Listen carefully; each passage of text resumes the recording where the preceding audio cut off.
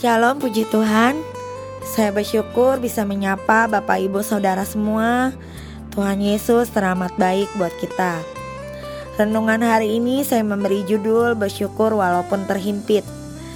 Di dalam kitab 1 Petrus pasal 1 ayat 6-7, bergembiralah akan hal itu sekalipun sekarang ini kamu seketika akan berduka cita oleh berbagai-bagai pencobaan.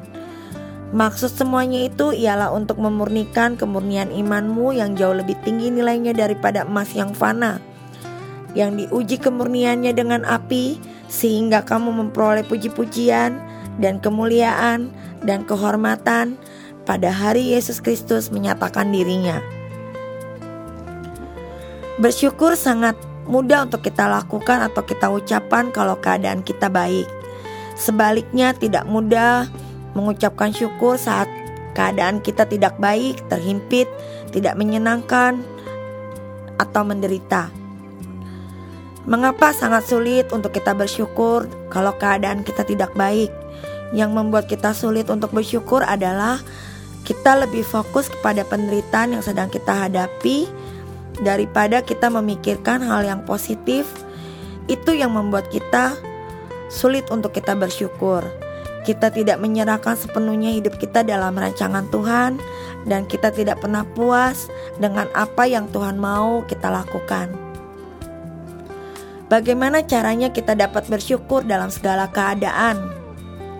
Jangan fokus pada masalah atau penderitaan, tetapi coba kita fokus pada apa yang mau Tuhan kerjakan atas hidup kita lewat setiap himpitan, pergumulan yang sedang kita hadapi.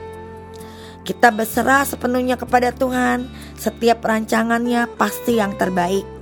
Kita percaya akan setiap perbuatannya, dan kita menerima setiap apa yang Tuhan buat dalam hidup kita. Kita tidak bersungut-sungut, sehingga kita dimampukan untuk kita tetap bersyukur dalam segala keadaan. Tetap kita bersyukur, itu yang akan membuktikan kemurnian iman kita. Tetap bersyukur, himpitan yang datang tidak membuat kita lemah. Justru imun iman kita akan semakin meningkat mengalahkan himpitan. Dalam kitab Roma 8 ayat 28, kita tahu sekarang bahwa Allah turut bekerja dalam segala sesuatu untuk mendatangkan kebaikan bagi kita yang mengasihi Dia, yaitu bagi mereka yang terpanggil sesuai dengan rencana Allah. Tetap bersyukur memurnikan iman percaya kita kepada Tuhan untuk kita masuk dalam rencana Allah.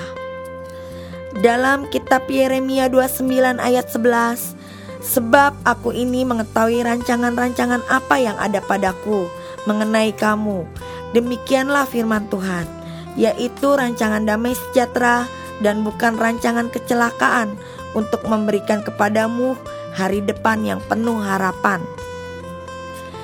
Iman yang sudah dimurnikan akan semakin percaya bahwa setiap rancangan Tuhan pasti mendatangkan kebahagiaan.